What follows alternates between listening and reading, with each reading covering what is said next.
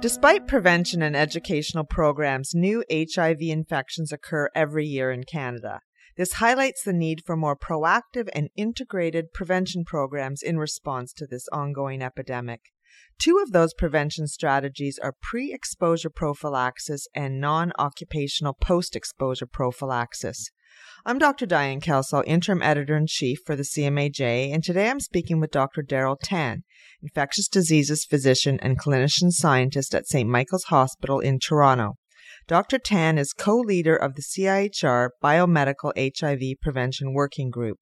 CMAJ has just published a new Canadian guideline by the working group, and Dr. Tan is here to talk to us about the recommendations.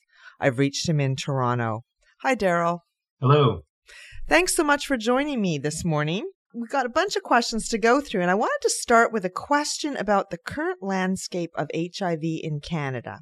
Can you tell us what's the prevalence of HIV in this country and how many people are newly infected every year? Sure, Diane. I think it's a really important question, actually, that you're asking, just because there's such a common misconception that HIV is a problem of the past. But in fact, the prevalence, the number you asked about, is around 75,000 people or more that are thought to be living with HIV in Canada at this time. And in fact, that's a number that continues to go up. Now, part of the reason that the prevalence of HIV is going up in Canada is for a good reason. It's because people are living longer with the more effective treatments and care that we have available and we have had for many years now. But the other side of the equation is that the incidence, the number of new infections that happens in Canada every year continues to be relatively stable, unfortunately. So we're seeing roughly 2,000 to 3,000 or so infections year after year, despite all of the efforts in prevention and treatment that have been going on. Now, you mentioned obviously that there are these new infections every year. Which populations are particularly at risk? Yeah, there are a number of key populations that bear a really disproportionate burden of new infections and prevalent infections in Canada year after year. And first and foremost is gay, bisexual, and other men who have sex with men, which I'll just abbreviate as MSM or men who have sex with men in general. Their incidence of HIV infection is actually staggeringly high. It's 131 times higher than other Canadian men, according to estimates from the Public Health Agency of Canada. So it's a real priority population that has represented more than half of infections year after year since the beginning of the epidemic. But there are other priority populations as well. So certainly we know that the incidence in people who inject drugs is something like 60 times higher than the general Canadian population. People from HIV endemic countries around the world who come to Canada are at risk of acquiring HIV in Canada and are again thought to have a risk that's about 6 times higher than the general population. And then, of course, Indigenous populations have a much higher rate than the general population as well, but between 2 and 3 times higher. Much of that concentrated in the prairie provinces, but also scattered across this country. So it certainly sounds like a guideline like this is really important. As you said, HIV is not an issue of the past. So you went ahead and you developed this guideline with a large group of experts. Can you tell us a bit about the scope of the guideline? Who's it applicable to? Sure. We really developed these guidelines with the clinical context in mind primarily. So by that I mean that we were thinking about what's going to be useful to frontline clinicians across Canada in trying to provide care to people who might find themselves at risk for HIV infection. So we drew on the expertise of a whole bunch of different types of frontline clinicians, specifically infectious diseases physicians, family physicians, emergency room docs who could be prescribing post-exposure prophylaxis in that context, nurses, pharmacists, really with an eye to helping providers care for adults who might be at risk through primarily sexual exposures to HIV, as well as injection drug using exposures to HIV. So just to make sure that we're on the same page on this, can you define what you mean by pre-exposure prophylaxis and what you mean by non-occupational post-exposure prophylaxis? Sure. So pre-exposure prophylaxis, which we commonly these days call PrEP, technically refers to anything that a person might start using before they're actually exposed to HIV, but as well continuing after that exposure in order to decrease their risk of acquiring HIV infection. Now, PrEP could be used to refer to a number of different products, and there are a number of different products under investigation. But throughout this guideline, we're really referring primarily to the use of very specific antiretroviral medications. There's just one or two regimens that are recommended or available and proven to work in people who are HIV uninfected, who are at high and ongoing risk of infection, in order to prevent infection from actually happening. Non-occupational post-exposure prophylaxis, it's a mouthful, so we abbreviate that NPEP, refers to a slightly different situation. This is the use of, again, specific antiretroviral or anti-HIV medications, beginning immediately after or as soon as possible after a very specific HIV exposure has happened. It's something that can be done after someone realizes that they've been exposed, and it continues for 28 days of medication. Okay, so let's start with the first one, pre-exposure prophylaxis or PrEP. So you recommend that in certain situations. Can you tell us a little bit about, what the recommendations are? But when you're doing that, can you also tell us a little bit about the evidence that's supporting the recommendations that you have? Sure. So the way we've broken up our recommendations on PrEP is to speak about the indications for PrEP in specific population groups. And we break it down into three main groups. The first one being gay, bisexual, and other men who have sex with men, or MSM. The second one being adults who may be exposed through heterosexual activity. And then third, we break it down into people who inject drugs. Now, in each of those three cases, we also specify specific criteria that might be used to help clinicians and their patients decide that PrEP might be right for them. The evidence base on which we recommend that PrEP be used at all in those various cases is based on high quality evidence, namely a number of different randomized controlled trials that have been done in different contexts around the world at different times over the last few years, really convincingly showing us that PrEP is a highly effective intervention. In each population, though, we've gone ahead and broken it down to suggest specific criteria that might be used to identify a person at higher risk than average within that group. And the strongest evidence base here is really for what we've said about men who have sex with men. There's very well-conducted observational studies that have indicated that a number of different clinically identifiable risk factors put certain gay men and other men who have sex with men at higher risk for infection than others. Specifically, those include an MSM who has had a diagnosis of infectious syphilis or various rectal bacterial sexually transmitted infections, namely gonorrhea and chlamydia primarily, especially if that was in the last 12 months. Secondly, if they've had use of non-occupational post-exposure prophylaxis or NPEP more than once. Third, if they've had an ongoing sexual relationship, or if they are in currently an ongoing sexual relationship, I should say, with an HIV positive partner whose HIV is not suppressed. And then finally, if they're scoring highly on a validated risk index that we outline in detail in the full guideline and provide a useful table that can help clinicians very quickly figure out what their risk score is. In the other populations, there aren't risk tools that have been developed to be used in industrialized world countries like Canada, as there has been for MSM, but we recommend that PrEP be considered in, for example, heterosexual individuals who are in a serodiscordant relationship, meaning they're in a relationship with a partner who is living with HIV infection, but they're having condomless vaginal or anal sex with them, and that HIV positive partner is not undetectable, does not have an undetectable viral load on HIV therapy. It could be considered in other situations as well on a case-by-case basis, of course. And then finally, with respect to people who inject drugs, we really suggest that this be considered if individuals are sharing injection drug use paraphernalia, especially with other people who have what we call the non-negligible risk of HIV infection. Again, that refers to people who do not have a fully suppressed HIV viral load on HIV therapy. So when pre-exposure prophylaxis is indicated, so using, for example, the risk tool that you talked about for men who have sex with men, and these various and making decisions based on the recommendations, what would be the regimen of medications that you would be suggesting be used? Yeah, so we've recommended that one particular regimen be used in general. That is the combination of tenofovir disoproxil fumarate, also abbreviated TDF, together with emtricitabine, which is abbreviated FTC. Now, these two medications are actually co-formulated in a fixed dose combination pill so that can be taken at a dose of 300/200 milligrams as just a single tablet once daily. And there's a very good evidence base, again, for this regimen having good efficacy in a variety of different populations around the world.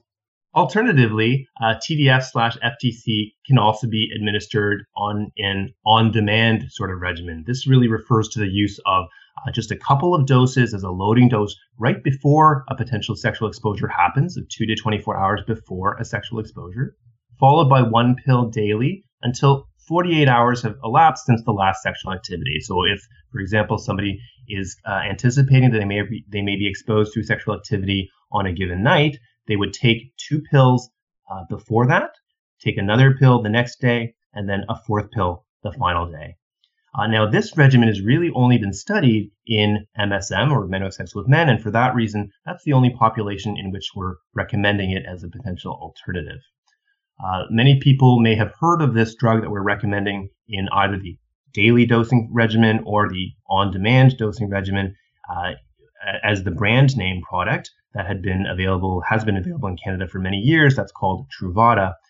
But TDF-FTC is now actually available also as a generically manufactured medication. There's a number of different manufacturers that have come onto the market with the product in the last year. Now, in the guideline, you've included some practical advice on evaluating, monitoring patients who are on pre-exposure prophylaxis.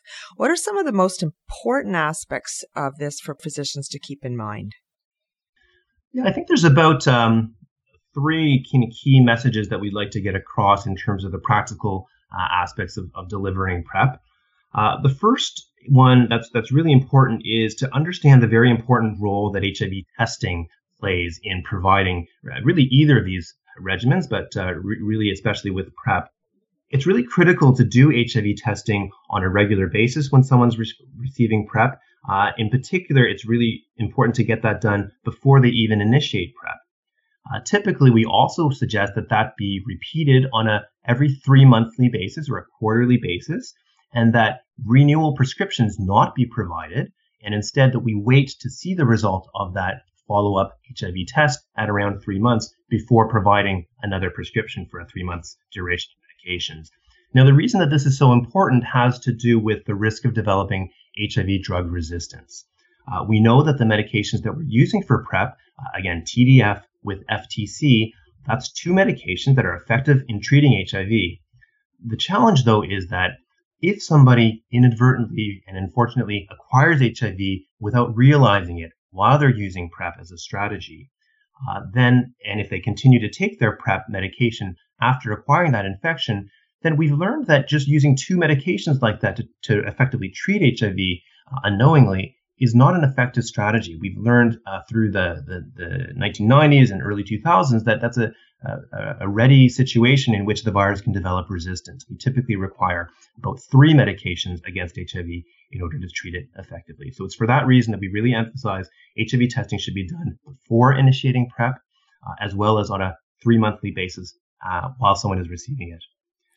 As an adjunct to that HIV testing, it's also really important to speak to patients and ask them about the potential for HIV seroconversion symptoms. Again, for the same reason, we want to be very cautious in making sure that we're not missing an incident HIV infection when someone's using this intervention. So to help clinicians in identifying those seroconversion symptoms, there's a box in the guideline that talks about the number of common manifestations that someone may have as they're actually acquiring HIV.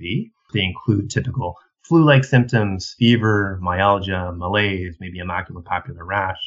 But I like to emphasize, and the guidelines talk about how there can sometimes be what we call false localizing symptoms as well as a manifestation of a presenting new HIV infection, things like diarrhea, things like pharyngitis, that may easily trick a physician or a clinician or a patient themselves into thinking that an HIV infection that's happening might be attributable to something else. So really focusing on picking up incident HIV infections is really critical. So you've talked a lot about, watching out for these incident infections. So how effective, if somebody were to take pre-exposure prophylaxis and do it properly, so take it as directed, how effective is it? The best data on exactly how effective PrEP can be really comes from the randomized controlled trials, as well as some really high quality observational studies that have been able to correlate the efficacy with people's adherence with the medication. So what we've learned through all that work is that it's very clear that if, for example, someone is taking their medication every single day, the efficacy can be well over 90%. In fact, some of the clearest data is in menosex with men, in which we think that if someone is really taking their medication systematically, the risk is almost 100%. It's extremely, extremely rare for someone to be fully adherent with a daily PrEP regimen and to nevertheless break through with an incident infection.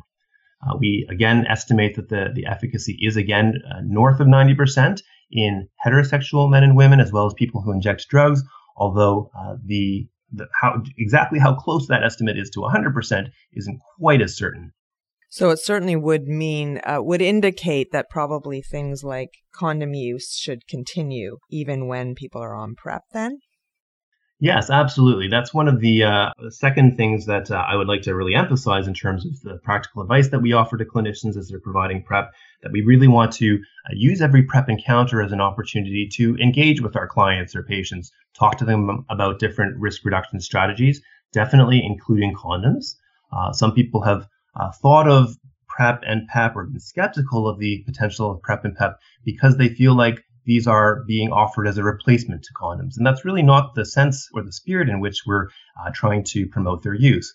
It's really to allow people to have a broader range of options because we know that, for example, condom use, as much as it's important and as much as many people do want to use them regularly, it's just difficult for many people to realistically apply them systematically every single time. And so it's important to have a range of other options available. So during our routine PrEP and NPEP encounters, we emphasize adherence support for the intervention, but as well risk reduction counseling in terms of condom use, in terms of other behaviors, in terms of talking to partners about their HIV status, about their sexually transmitted infection status as well. And in using a combination strategy like this, we're hopeful that we can move towards a situation where we may have no more new infections in Canada in the future. Another really important point that we want to emphasize for clinicians as they're providing PrEP to patients is that we want to encourage very thorough screening for sexually transmitted infections at every single visit that someone comes for their PrEP. So typically that's going to be every 3 months.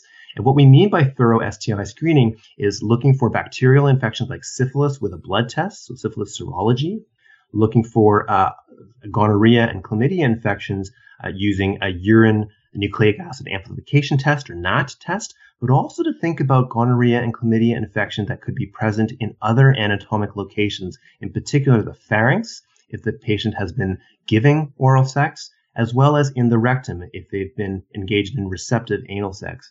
These are particularly important to do because infections at those anatomic sites will definitely be missed by strictly doing a urine test, and they're often asymptomatic. In fact, the frequency with which they're asymptomatic is very high. So we really have to rely on thorough screening tests for patients who may come in with no symptoms at all but have had the risk exposure in order to pick these up, in order to stop onward transmission of the STIs. We know that we have coincident raging epidemics, unfortunately, of these bacterial STIs in Canada and have had for a couple of decades now. And thorough screening of patients who are at risk can be a really important intervention to try to curb the onward spread of those infections. Okay, so I'd like to switch tacks right now. So we were talking so far about pre-exposure prophylaxis or PrEP. Now I'd like to switch to the recommendations regarding the non-occupational post-exposure prophylaxis. So when should that be considered? And can you tell us a little bit about the recommendations and what supports them? Sure. So non-occupational post-exposure prophylaxis or NPEP is something that we recommend for use in an HIV negative person who has had a very recent actual or potential exposure to HIV, typically through sexual activity or through, again, sharing of injection drug use paraphernalia. Now, it's really important, though, that this be introduced as soon as possible after that exposure has happened, and absolutely no later than 72 hours after that exposure has happened. The reason for that window, admittedly, is not based on high quality human data for logistical and ethical reasons. It's never really been possible to do studies to definitively prove at which point these interventions need to be introduced. So it is based on lower quality data, specifically animal models that have shown us at what point an infection becomes irreversible. The other aspect of the equation is to think about both the type of exposure that's happened and combine that with some thinking around the likelihood that the person or the source of that potential exposure is or is not infected with HIV in a way that would be readily transmitted to a person. So when clinicians are thinking about whether or not NPEP is indicated, we suggest that they think about three different categories of risk that a source person may have transmissible HIV infection, and that they combine thinking about that with thinking about three different categories of risk of HIV transmission, something that really depends on the type of exposure that's happened. So just to go back to that first set of categories first, the categories of risk that a person has transmissible HIV infection, we really distinguish between a substantial risk, which is defined as, for example, a source person who is known to have HIV and is known not to have a good virologic control on treatment, or potentially in the situation where the source person is of unknown HIV status, which commonly happens, but is from a key population that's known to have a high prevalence of HIV compared to the general population in Canada. Examples might include men who have sex with men or persons who inject drugs. The second category of risk that's very clear is when sometimes people have a negligible or virtually a no risk of having transmissible HIV infection. This is if somebody is confirmed to be HIV negative. If they're known to have HIV but have an undetectable viral load and no sexually transmitted infections at the time of the exposure, that's also considered to have virtually no risk of transmission, or someone from the general population who might be of HIV status unknown. And then the third category is a little bit trickier. There are situations sometimes when someone's HIV positive and thought to have an undetectable viral load, but is known to have a sexually transmitted infection at the same time. In that unique circumstance, there's some evidence to suggest that the presence of that other STI could increase the risk of transmissibility, and it's for that reason that we've urged a little bit of caution that someone might consider that risk low but non-zero. So that's the first category of thinking around the risk of a person having transmissible HIV. And then we need to also think about the risk of HIV transmission according to the type of exposure that's happened. And this is a lot simpler. We really distinguish between three levels of risk: high, moderate, and low. The high level risk would be in the situation of receptive anal sex or needle sharing. The moderate category of risk would be in the situation of insertive anal sex or either insertive or receptive vaginal sex. And then the low risk would be other sorts of situations where we can't be absolutely sure that there's no risk. Things like perhaps sharing sex toys or blood on compromised skin. And then the guideline goes through how a clinician can combine these two variables and very quickly come up with situations in which NPEP should be initiated. Really, if there's a substantial likelihood that the source has transmissible HIV, plus they've had a high or moderate risk exposure, as well as situations where NPEP should be considered. So that's, again, if someone has had a low likelihood of transmissible HIV and a high or moderate risk type of exposure. And in all the other situations, NPEP is really not required, and all that's needed is some careful counseling with the patient. So when, let's say a decision is made that NPEP or non-occupational post-exposure prophylaxis is warranted in a situation, what medication, what regimens do you suggest? So there are three different regimens that we recommend as potential NPEP regimens. All three of them combine the same medication that we use for pre-exposure prophylaxis or PrEP, that's TDF with FTC or tenofovir disoproxil fumarate with emtricitabine in a single fixed-dose combination tablet. And then we combine that with one of three different options that clinicians can choose between. The first is darunavir, 800 milligrams with 100 milligrams of ritonavir as a booster. The second option is dolutegravir, which is dosed at 50 milligrams once daily. And the third is raltegravir, and that's dosed at 400 milligrams twice daily. And in the guideline, we really go through different situations in which clinicians may opt to use one or another of those options. There's a table that outlines the pros and cons of each one, and institutions that are setting up policies around how they'd like to make NPEP available might want to think about those factors when they're deciding what they might offer themselves as their typical go-to or first-line option. They really have to do with considerations like the potential for drug interactions with other concomitant medications a patient may be taking, which is more of an issue with the darunavir regimen than with the others. The potential for exposure to a drug-resistant virus, in which we do favor use of the darunavir regimen, as well as factors like the potential for adherence with the regimen. We recognize that raltegravir, even though it's very, very well tolerated, it is a twice daily medication, and for some people, that may be a bit more of a challenge. That being said, we also need to think about the volume of data that's available to support all of these. There is a little bit more evidence for use of raltegravir in PEP than compared to the other drugs, which we have a little bit less data on in PEP, although lots of evidence in terms of how well they perform when used for HIV treatment. Now, how long would people take one of these regimens? The regimen that we recommend for PEP is really 28 days. That's a standard duration that has been in the literature for many, many years since PEP had first been used. Again, it's based on lower quality evidence, specifically animal models that have shown that 28 days compared with shorter durations seems to have better efficacy. One of the recommendations around NPEP was quite practical, and it had to do with use or not of a starter pack. Can you talk a little bit about that? Sure. Starter packs are an important thing to think about because they were really designed as a way to help institutions protocolize the delivery of NPEP and make it more accessible to people.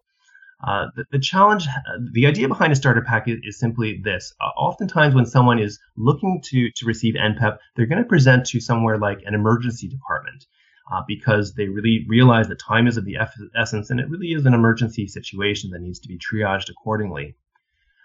In the emergency departments, though, we recognize that it can be challenging sometimes to do a really thorough investigation into the nature of the exposure, especially the health status of the source person, and the level of anxiety in the patient, him or herself, is often quite high because of what's just happened.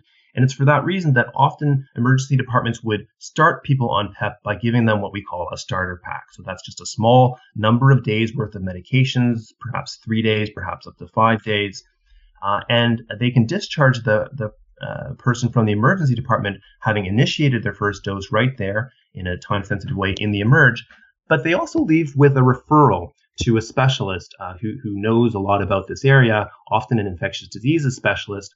And that appointment needs to happen within those 3 to 5 days. At that follow-up visit, then, the infectious diseases specialist has a bit more time to really investigate this a little bit more carefully with the person. There may have been an opportunity to go back and get more information from the source person, reassess the regimen, reassess the need for PEP in the first place. And the patient themselves may be a little bit less anxious because they've already initiated on the intervention. So with that background, the whole question around whether starter packs are useful or not has actually been reviewed in a systematic review.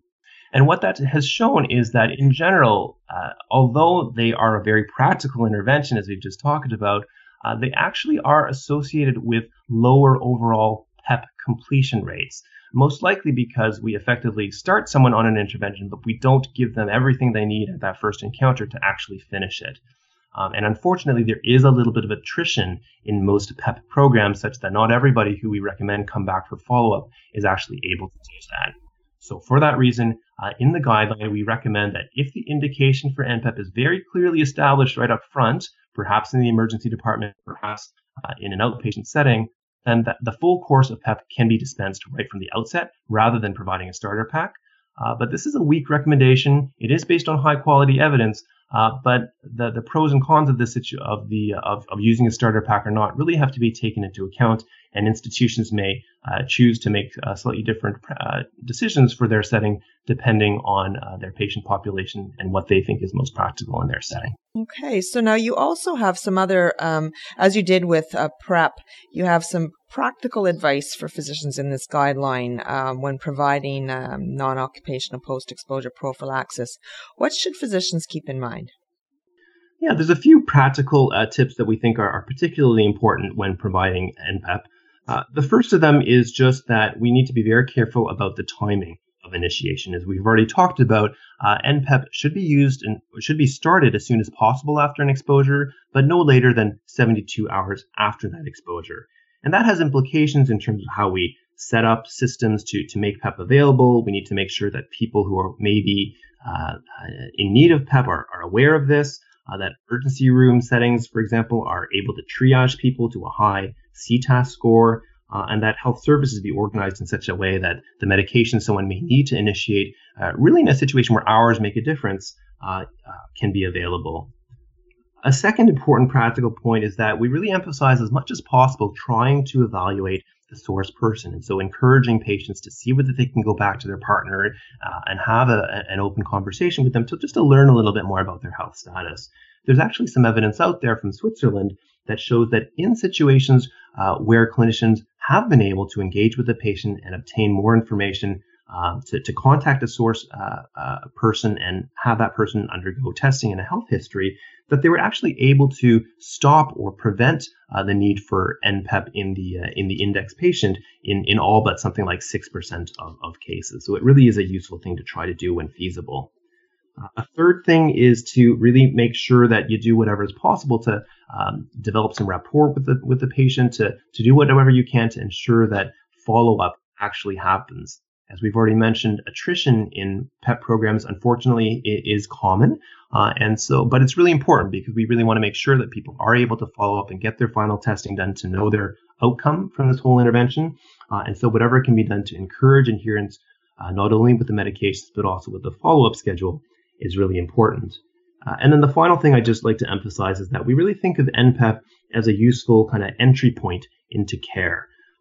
Folks who are interested in using NPEP are probably at a slightly higher general risk of HIV infection than the general population. And the very act of coming to a health service and requesting this and asking for an intervention is really demonstrative of that person's willingness to engage in some sort of care services. So we should really harness that opportunity to not only deliver PEP according to the guidelines that we've laid out, but also think about how we can use this as an opportunity to link them into other kinds of care that they may need. For example, we know that other sorts of comorbid conditions, such as those related to substance use or to mental health challenges, can be common in folks who find themselves at risk of HIV. And sometimes folks haven't really had the opportunity to have that explored with a care provider before. And harnessing that opportunity to talk about other things that are impacting on someone's overall HIV risk, etc., can be a really useful adjunct to the actual delivery of the biomedical intervention in and of itself. And I guess one of the things is when you have somebody who's in, let's say, fairly commonly for non-occupational post-exposure prophylaxis, that might be a circumstance where you might be talking to them about perhaps they should be using pre-exposure prophylaxis. Absolutely, I'd agree with that, Diane. That's another kind of nice illustration of the way in which NPEP can, first of all, be a nice entry point into care for folks. As well, it's consistent with what we've actually recommended in terms of the specific indications for initiating PrEP in the section on PrEP indications, specifically in men who have sex with men, where there's lots of studies, observational studies that have shown that asking for NPEP recurrently is associated with a higher subsequent incidence of HIV infection. So we've covered a lot of ground today, but I know this is a very complex and important topic. If physicians would like to know more about these two types of HIV prophylaxis, are there any resources that you would recommend? Absolutely. I think that some of the key resources are really summarized in our full guideline document. What's going to be published in CMAJ is the synopsis that goes through all of the graded recommendations, the strength of those recommendations, and a list of some of the key practical points in a useful kind of boxed or table format. As an appendix to the main document, though, also available on the website and available on the website of the CIHR Canadian HIV Trials Network, or CTN, is going to be the full guideline document that really goes through in detail the full evidence base behind each of the recommendations, talks about some of the data that supports the practical recommendations that we've made as well. And I think that'll be a useful place for people to go to learn more about the theory and the data behind all of these practical points that we've tried to summarize in the main document. So just before we go, any final thoughts for our listeners? I think maybe a couple quick thoughts. One is that we really want to again emphasize that PrEP and PEP are conceived of by our panel as a key component or a key set of components of a combination approach to HIV prevention. We've got lots of tools these days. These are more tools to add to that toolkit. We know that it's not a one-size-fits-all sort of situation, and that we need lots of tools available, including behavior change, including condom use, including attention to coexisting mental health problems, as well as these biomedical strategies, so that people can think about how they can combine them in their lives, combine them at different times in their lives, and how we can combine them at a population level to really work towards eliminating new infections in Canada in the future. Another quick point that I wanted to emphasize is that we really hope these guidelines will help a whole range of different providers, and particularly the generalist audience that CMAJ has, to consider getting more involved in prescribing these interventions. I think historically, a lot of providers have perhaps shied away from this a little bit because HIV medications have historically been a more complicated and specialized field. But what we really try to convey in the guidelines is that these are really primary prevention sorts of interventions for people who are potentially at very high risk of a significant health condition. And hopefully by going through the recommendations and learning about how safe and effective PrEP and NPEP really are, we can get more and more primary care providers especially involved in providing these interventions to their patients. And then maybe just the last point I'll emphasize is that as much as we want to make this information available and encourage their use when appropriate in those who find themselves at greater risk, we recognize that access to the medications continues to be a barrier, unfortunately, in a context where there isn't yet universal pharmacare. Province by province, the governments have, in some cases, put PrEP, for example, onto the public formulary, and we applaud those moves. But there certainly is a lot of attention that continues to be needed in terms of increasing access to the medications themselves, because they really can be so effective at preventing HIV. So Daryl, thank you so much for joining me today to talk about this really important issue. Thank you so much for the opportunity. I've been speaking with Dr. Daryl Tan, infectious diseases physician and clinician scientist at St. Michael's Hospital in Toronto, as well as co-leader of the CIHR Biomedical HIV Prevention Working Group. To read the full guideline he co-authored, visit cmaj.ca. If you've enjoyed listening to this podcast, we encourage you to subscribe to CMAJ Podcasts on Apple Podcasts, iTunes, Google Play, or wherever you listen to podcasts. While you're there, you can browse and listen to any one of our 136 past episodes. Thanks for listening.